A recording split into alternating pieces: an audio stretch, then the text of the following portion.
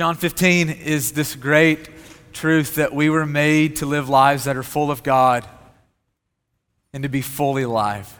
I'm going to say that so many times today because I really want us to soak down in the depths of our hearts. I want us to remember that. I want us to think about that. I want those words to change us. John 15 is this great reality that you and I were made to live lives that are full of God and to be fully alive. Here in just a minute, we're going to read through all of John 15, but I want to just highlight something before we jump in. Jesus makes all these amazing promises in John 15. And so he promises that we will bear fruit. He promises us that we will not live unproductive lives. He promises us that we won't wither, that our lives won't be dry, that we won't leave these dead, godless lives. He promises us that when we pray, the Father will answer. He promises us that the Father will look at our lives and he will actually receive glory. He will actually be proud of us, and not only just that we're his kids, but the way that we live. He tells us that we will have the joy of Jesus deep in our bones. And he promises us that our joy will be complete. That the maximum joy that we could experience in this life, these are the things that Jesus promises to his people in John 15. I was thinking about this week, the majority of us though, we haven't even begun to taste the richness. We haven't even begun to taste the goodness and the joy and the fullness of life that God has for us. I had this image earlier this week as I was preparing that a lot of us, that the majority of us, are like little kids standing on the seashore.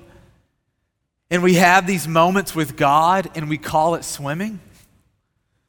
Like we're standing on the seashore and the water's hitting our feet, and those are the moments that we see God. Those are the moments that we encounter God, that we feel his presence, that we know his goodness. And God is looking at us and going, man, you're experiencing what I have for you, but not fully. I feel like God was just saying to me this week that he is inviting us to swim in the waters of life with him, to be so aware of his presence, to enjoy his purposes. And some in our church are experiencing this, but for the majority of us, man, we are settling for the waves of God, settling for moments with God. When you and I were made to swim, we were made to live every moment with God. Jesus in John chapter 15 is talking to his disciples, to ordinary men who were far from God before they met Jesus. And Jesus shows up to them and he says, people like you can live lives that are full of God and fully alive. You can just imagine Matthew, one of the 12 apostles, this guy who advanced the kingdom of Jesus after Jesus was crucified, resurrected, after he went to heaven. Matthew, one of the disciples, you can just imagine him going, Jesus, you can use someone like me? Like a liar? Someone who spent the majority of their life taking advantage of people. You can go and read Matthew's story in Matthew chapter 9, or you can just imagine Peter going, Jesus, I can live a life full of God? Even though I have the best of intentions, so often, when it comes down to it, I just keep doing the things that I don't want to do. You telling me that I can live a life that is full of you and fully alive? Or Thomas with all of his doubts, all of his questions? Jesus looks at his apostles and said, yes, people like you. In high school, one of the things that our football team would do every summer is we would go up to northern Kentucky and for a week of football camp. And we were there the same time that the Cincinnati Bengals were in town. Austin, you're welcome. And the Bengals are an NFL football team, if you didn't know that. And we would go up to Cincinnati and we would have 3 practices a day. And at the end of every day, we would go and watch the Bengals practice. Our coaches would drag us all there and they would say, man, this is what it looks like to be a team. This is what it looks like to practice. This could be you. And so we would watch these guys run really fast and tackle really hard and throw these perfect passes and run these precise routes. And all of us just looked at each other, we're like, we can't be that. Our coaches are smoking something. And we just knew that we couldn't do that. We couldn't be that. So many times we see this extraordinary life of God, this life that he wants for us, and we go, man, we can't do that. That's not for somebody like me. And Jesus in John chapter 15 says, man, not only can you live a life that is full of God and that is fully alive, but this is actually what we were created for. And so in John 15, he says, let me show you how. I'm going to read the first 17 verses. I just encourage you to read along or pull out your phone. If you have the Bible app, you can read along with us, or you can just listen to me. But I really want you to listen and hear these words from John 15. Jesus says, I am the true vine, and my Father is the gardener.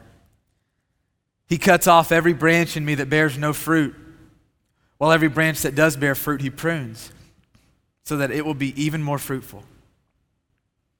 You are already clean because of the word I've spoken to you. Remain in me, as I also remain in you. No branch can bear fruit by itself. It must remain in the vine. Neither can you bear fruit unless you remain in me. I am the vine, and you are the branches. If you remain in me and I in you, you will bear much fruit. Apart from me, you can do nothing. If you do not remain in me, you are like a branch that is thrown away and withers. Such branches are picked up, thrown into the fire, and burned. But if you remain in me and my words remain in you, ask whatever you wish, and it will be done for you. This is to my Father's glory, that you bear much fruit, showing yourselves to be my disciples. As the Father has loved me, so have I loved you. Now remain in my love. If you keep my commands, you will remain in my love, just as I have kept my Father's commands and remain in his love.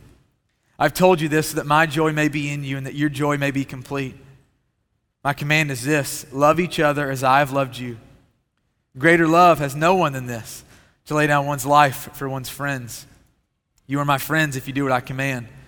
I no longer call you servants because a servant does not know his master's business. Instead, I've called you friends, for everything that I learned from my Father I've made known to you. You did not choose me, but I chose you and appointed you so that you might go and bear fruit that will last, and so that whatever you ask in my name, the Father will give you. This is my command: love each other. This is the word of God from John chapter 17.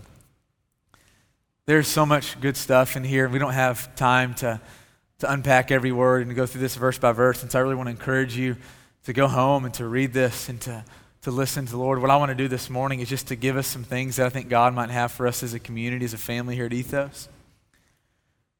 I love the very first thing that we see in this text is that Jesus just shows us this relationship that exists. The first kind of movement that I want us to think about to keep us together is this relationship. And so he says this in verse 5 and in verse 1. He says, I am the true vine.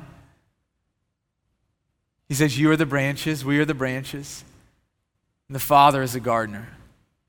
That's in verse 1 and verse 5. I love that Jesus says, I am the true vine. It's this word true. It's this idea that he is trustworthy. You know, we live in a world and in a culture where everyone has an opinion about Jesus. I have a good friend, and he was telling me the other day about his professor at school and how his professor doesn't believe in Jesus. She's not a Christian, but she was saying, man, Jesus was a really good guy. He was a historical figure, and he was a great teacher, but he wasn't the Son of God. Everyone has their opinion about Jesus. Our parents have their opinions about Jesus. Our children have their opinions about Jesus. Our friends have their opinions about Jesus. And I love what Jesus does, but because he does what I do when I'm trying to get my little girl's attention, Finley. I take her little face and I'm have her look me in the eyes. And I love what Jesus is doing in John 15. He's saying, listen to me. He says, I'm the true vine. I'm trustworthy. He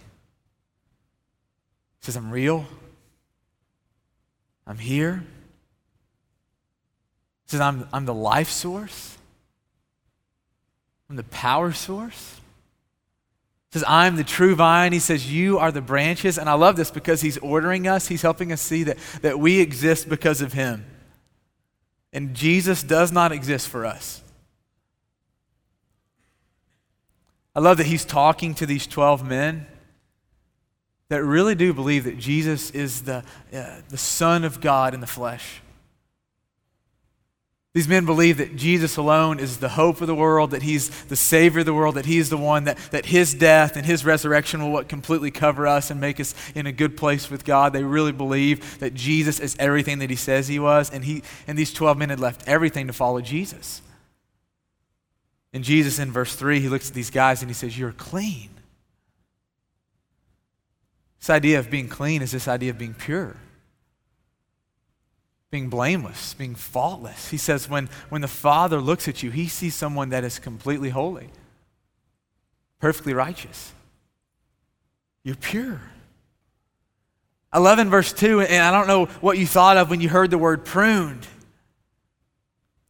But he looks at these guys and he says, man, for the past 3 years that God has been pruning your life. He has been removing all the garbage in your life. And so this idea of pruning is you go to a plant or to a shrub or to a piece of fruit and you cut away so that greater fruitfulness is inevitable. And Jesus looks at these men and he says, man, for the past 3 years, he says, God has been working through me that I am God, and I've been pruning your life, cutting away all the things in your life that are not of me. And I was thinking about how beautiful this is, because those of us who are Christians, this is what Jesus says to us. He says to us, you're clean. You can't hear that enough. We can't hear this truth enough, that when God looks at us, we are completely forgiven, completely pure, completely righteous, that we don't have to worry about standing in front of his presence one day, because the blood of Jesus Christ is good. That his death on the cross of Calvary covers sinful people, that whenever anyone turns to Christ in faith and says, I believe that you're alive, that you died for me, there's salvation in that moment. We are clean because of Jesus. We are no longer sinners, we are saints. I love the verse that Andrew read in Titus, says that you and I, when the kindness and the love of God, our Savior, when Jesus Christ appeared, he saved us. Not because of the righteous things that we had done, but because of his mercy. He says, I'm the true vine, you are the clean branches that are continually being pruned. He says, and my Father is the gardener. And this hit me on Thursday. I love this picture that he's wanting us to understand about who God is, about who the Father is. I don't know what you think about. I don't know what you think God is like. For some reason, many of us have this idea that like God hates us, that God is like out to get us. This girl earlier this week, she was talking about how just her parents have had such a rough life, and she said this statement, she said, man, my parents are so amazing because God has just thrown all this terrible stuff at them, and my parents have taken it in stride.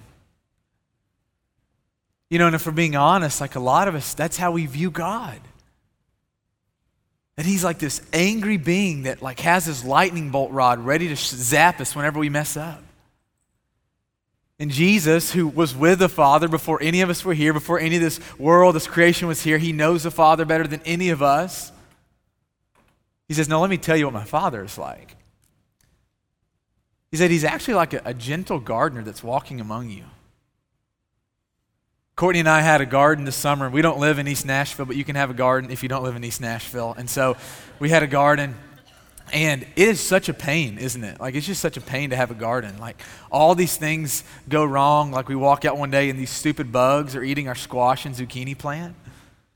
So we get some spray and kill the bugs. We walk outside one day and a storm had come and it knocked over all of our tomato plants, and so we get these tobacco sticks and drive them deep down in the ground so that it'll make the tomato plant stand up, and we walk back out the next day and they've fallen over again, and we're just like, ah. And the process of having a garden is a lot of work, and it's not a lot of fun. And I love what Jesus is wanting us to see about the Father. That he is so committed to us living this full life of God, with God, that he is committed to continually pruning the garbage in our lives. That he's not one that walks among us and zaps us every time we sin and zaps us every time we think a sinful thought, that he's a Father that is gently walking among us the way we walked among our garden this year, and every time there was a weed, we would pull it. We do whatever it took to make sure these plants produced. And our Father is so in tune to our lives that this is a picture of Jesus going, you need to know that he's like a gentle gardener. This is a relationship. I'm the true vine, and you are the branches. You exist because of me. You exist for me. My Father's a gardener. This is a relationship that exists. I love the second movement that we see in this text, because I think this is the word. If you hear nothing else today, hear this word.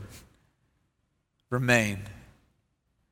He says that if this is a relationship that exists, this is what it looks like to live in the relationship. And he says it over and over and over and over again, the word remain. In verse 4, remain in me as I remain in you, as the Holy Spirit remains in us. No branch can bear fruit by itself. It must remain in the vine.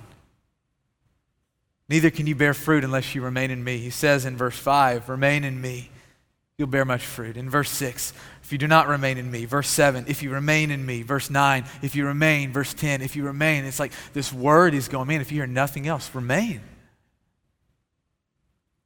You know, last week we talked about this idea in John chapter 14 that the Holy Spirit is given to live inside of Christians forever. I'm convinced that moments with God, they don't just shape us, but they change us, okay? Like I'm convinced that when we encounter the living God, there's something about that moment that just stirs our heart for more of God. Earlier this week, I was talking to one of my buddies, and he was telling me about this moment that he had a couple weeks ago where he was at work, and he said that he heard God, like he heard the Holy Spirit telling him to do something. There was this person who was in need, and God was telling him to take care of the need, and so he did it, and he took care of it, and he talked about how there was such incredible just like joy in that moment. Have you ever read the Bible? And your heart was just stirred for God? Have you ever prayed something and a week later or 2 weeks later or a year or 10 years later that prayer that you've been praying is answered? Isn't there just joy in that moment? Think about how many times I've woken up. For about 4 years, I was like, man, just every day I would wake up and I would spend time with God. And there's something about being with God that's just it's like the best part of your day.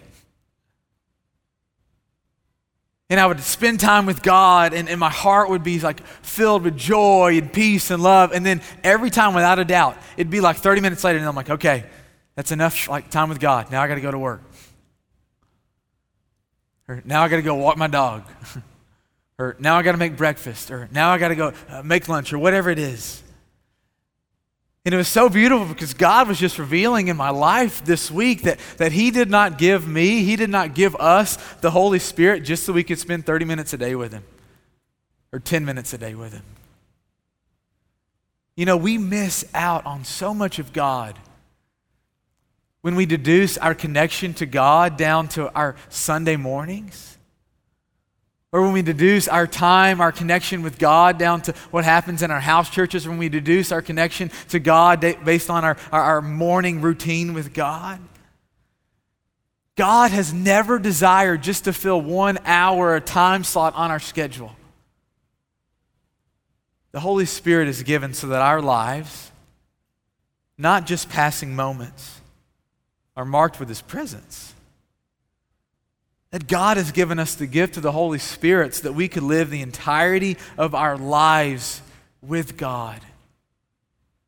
And this is what it means to be fully alive. Have you ever encountered God? Have you ever experienced His kindness? Have you ever experienced His forgiveness? Have you ever been used by God?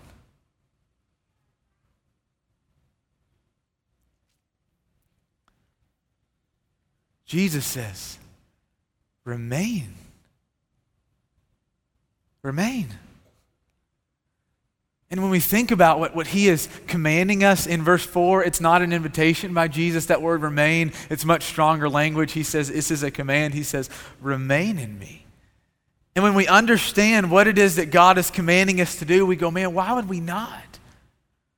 Why would we choose anything else? If you're offering me joy and peace and life and what happens in those moments where my heart is completely locked in with you, why would I ever step outside of that? And I think it's because He understands that so often our tendency is to give God a little piece of our day like we give one of our friends a piece of our day, and then to go about our business. And Jesus is commanding us, remain. Like when we're eating with our friends, and remain in Jesus. When we're eating supper with our spouses, remain in Jesus. When you hang out with your buddies on Friday night, remain in Jesus. When you're alone on business, remain in Jesus. When you put your kids to bed, remain in Jesus. When you give into temptation, remain in Jesus. When life is hard, remain in Jesus. When life falls apart, remain in Jesus. In every season, in every situation, in every moment, remain. You know, I was asking myself this week, what does it mean to remain? And I don't know if I have a good answer for us. I don't know if it's easily answered. I think part of what it means to remain is that we pray. I think part of what it means to remain is that we listen to God. We respond to God, that we obey God, that we read the scriptures. I think part of what it means to remain is that we follow Jesus and that we put ourselves in godly community. Maybe I can condense remaining into these two kind of pillars. Maybe remaining is having an openness in our lives for God to speak. Maybe that's one pillar. Maybe the other pillar is that what it means to remain is that there is an active pursuit of God in our lives. So I was thinking about this idea of what it means to remain is that in every moment we are open to letting God speak into our lives. To speak into our lives however He wants, through our friends, through the scriptures, through the Holy Spirit, through dreams.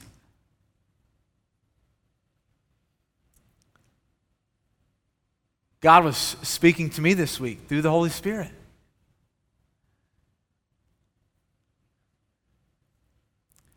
Had one of these moments where on Monday I get to the office and God has just been convicting me like, Brandon, we got some stuff we need to deal with in your heart. He said, you're really like, you're living your life for me, but you're also living a big part of your life for you. It's why you have so much anxiety. It's why you're getting so easily angered, because you believe that if you give me from 6 a.m. till about 8 p.m., that's enough. You believe that if you're connected to me like Sunday through Thursday, that's enough. And it was like God going, man, just think about the moments, Brandon, where you're locked in with me. And as I started thinking about that, my time in the Word, my time in prayer, the times that I'm aware of the presence of God, I go, man, it's God, my life, when you are the one that I'm thinking about living for, it's like living water. It's like this refreshing drink of cold water on a hot day. God, that you do something in my life that nothing else does. Last Saturday, I told you guys this if you were here last Sunday. Last Saturday, I just had this amazing time with God. And it's not like this every time I open the Bible. Like, that's why it's so memorable. This past week, I didn't have any of these moments. But last Saturday, Courtney and Finley and Jones were all taking naps. And I just started reading in the end of John. John 17 and 18 and 19 and 20 and 21. And my heart was just so moved by God. There's joy, there's peace in that moment. Sunday afternoon, I came home, and I wasn't feeling very well last week, and so I took a nap, and I woke up from a nap, and I was just kind of laying on the recliner, not feeling very well, and I was hearing God say, Brandon, like, remember what happened yesterday? He said, that is yours today as well. I just was hearing God just going, man, just be with me. And this is confession. I heard God, and I just said, no, I think I'm going to watch football. And so for 3 hours, I just sat and I watched the Broncos and the Seahawks play. And it was a fun game to watch. It was a good game to watch. And I got done with it, and God was going, man, remember what happened yesterday. And you were so locked into this game, you don't even care about this game. And it was like one of these moments where God was going, Brandon, we got some pruning to do in your life. And there was a difference in the work of God in my life because I didn't feel condemned. I didn't feel damned to hell. It was like God saying, remember the living water that you tasted on Saturday. One of the things that Courtney and I just drives us crazy right now with Finley, she loves to take baths and she loves to drink the dirty bath water. It drives us crazy. She'll like have this little cup and she'll like dip her water down in this water that she's peed in and we're drinking. We're like knocking it out of her hands. We're like, stop it. Like if you want water, if you want milk, we'll get whatever you want for you. Just quit drinking your pee water. And she just keeps doing it. We're like having to keep tell her. And I love it because God in like John 15 was looking at me this week going, Brandon, I'm offering you living water.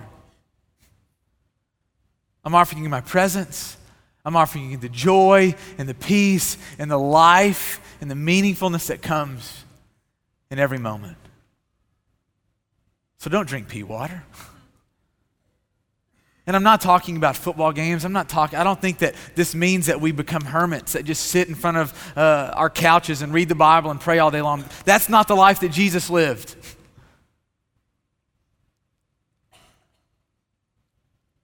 I think there's an openness. So when God speaks, we respond. But it's not just an openness. It's not this just passive posture that we take. There is an active pursuit of the living God. That we actively pursue keeping His commands, that we actively pursue being with Him in prayer, that we actively pursue putting ourselves around other godly people so that we can encourage them and love with them and walk with them. That is an active pursuit of God. To know the Word of God, to cherish the Word of God, to love the Word of God. I got a text earlier this week from one of my friends, and they texted me this verse, Zephaniah chapter 3, verse 17. I didn't even know where it was in the Bible. I had to look it up. It said, the Lord your God is with you, the mighty warrior who saves. He will take great delight in you. In His anger or in His love, He will no longer rebuke you, but He will rejoice over you with singing. And my friend sent me that text, and they had no idea what it was going to do in my heart all week. All week I just kept replaying that verse in my mind. That I would find myself like being overwhelmed with anxiety or stress or worry. I would find myself thinking about how annoyed I was or how tired I was. And I would just say those words, the Lord your God is with you. The mighty warrior who saves. He will take great delight in you. In His love, He will no longer rebuke you, but He will rejoice over you with singing.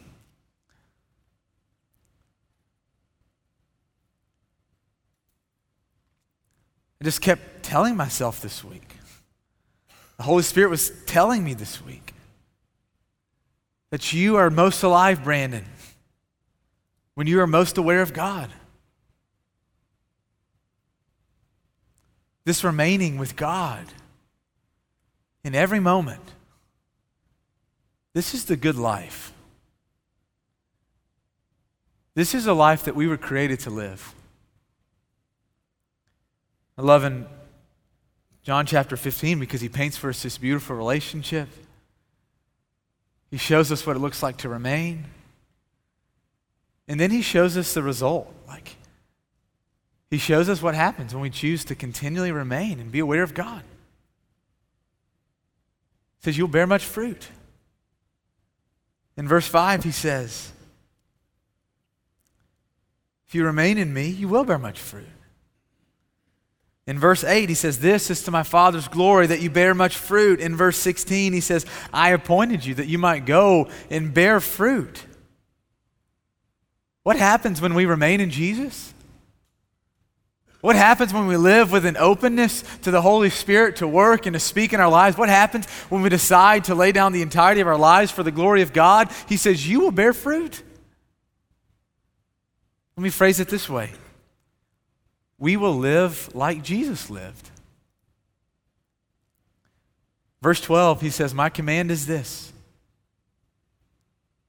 Love each other, just as I've loved you. Greater love has no one than this, than to lay down one's life for one's friends. And I think this is so beautiful because what he is saying is that should we choose to remain in Jesus, we'll become like Jesus. That our lives will bear fruit, and the specific fruit that we will see is that we will start to love people the way that Jesus loved them, the way that Jesus loves us. The word life in verse 13 is this Greek word. It's the word psyche. And it's this comprehensive understanding of what it means to be alive, that it's a comprehensive experience of a person. It's our health and our happiness and our energy and our time. And Jesus is saying, man, when you remain in me, you start to lay down your life, your energy, and your time, and your happiness for your friends. We saw this first in Jesus, that he laid down the entirety of his life, of what he wanted, and his happiness, and his life, and his well-being. And you know who benefited because of it? His friends. Us. Friends of God. We are friends of God. Philippians chapter 2, it says that Jesus, who being in the very nature of God, he did not consider equality with God something to be used to his own advantage, so he took the nature of a servant. He humbled himself. He became obedient to death, even death on a cross. Isaiah chapter 53, you should go home and read this. It's one of the most beautiful prophecies that Christ fulfilled. Isaiah chapter 53, it says that Jesus took up our pain. Jesus bore our suffering. Jesus was pierced for our transgressions. Jesus was crushed for our iniquities. The punishment that brought us peace was laid on Jesus, and by Jesus' wounds, you and I are healed. This love we saw first in Christ. What is so encouraging to me is that I see this kind of love all around me in our church. Just think about this week, Amos and Ann, people in our house church, they just moved. And on Wednesday night, they just asked our house church, hey, is there anyone here that can be at our house at 7 a.m. on Saturday morning to help us move? Several people from our house church said, I'll be there. Like, what makes someone give up their only day off? What makes someone give up their only day to sleep in?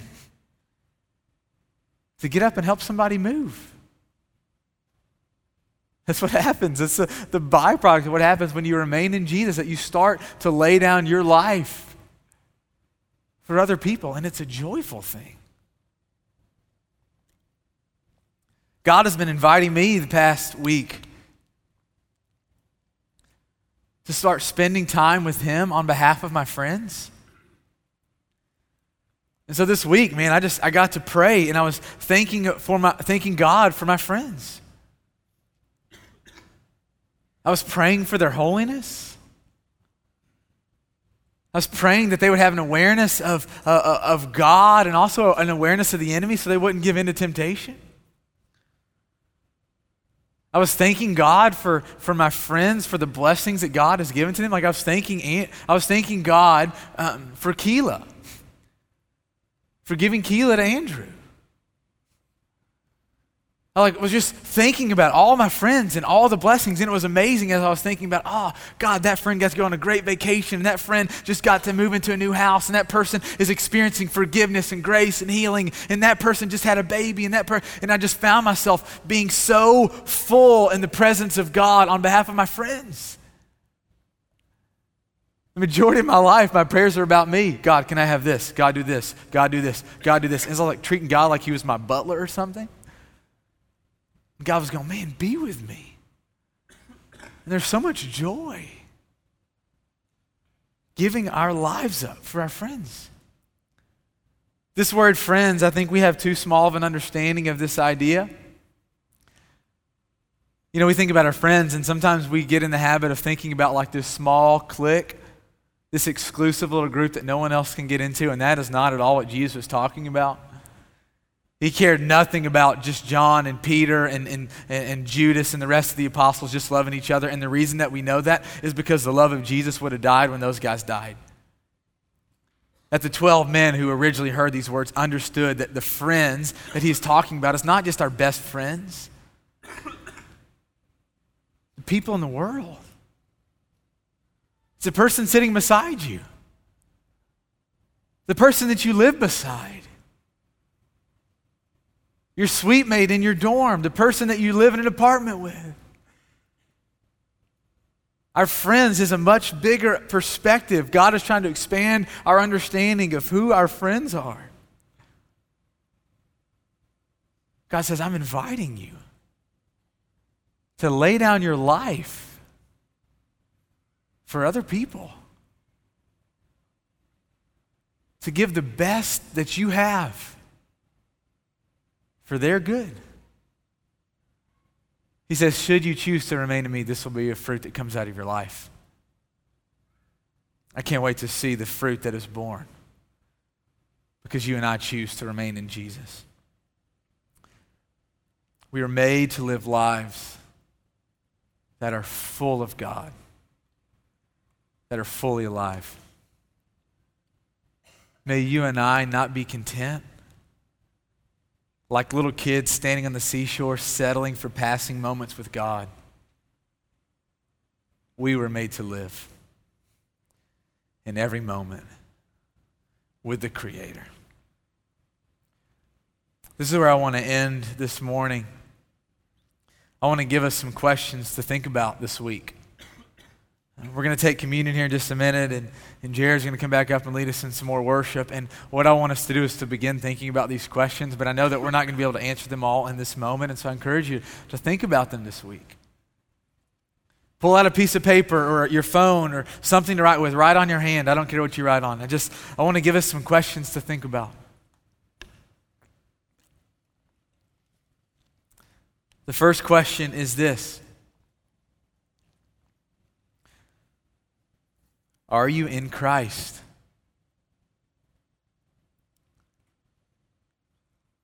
Are you in Christ? The goodness, the realness of Jesus. Is he leading you? Have you given your life to him? In John chapter 7, verse 37, Jesus says, let anyone who is thirsty come to me and drink. Whoever believes in me, rivers of living water will flow from within them. Are you in Christ? Do you want to know Christ? Do you want the entirety of your life to bring him glory and to bless other people? Are you tired of living this selfish life? Are you tired of living a life of unbelief? Jesus' invitation in John 15 is to step into this life where you will be full of God and fully alive. I invite you, come to Jesus. Anchor your life in his promises. And taste and see that the Lord is good. Here in just a minute, we're going to stand, and I want to invite you, if you want to give your life to Jesus, if you go, man, I'm not a Christian, but I want to be a Christian. I want to know God. I want to have the Holy Spirit. He will give it to you. He will give it to you.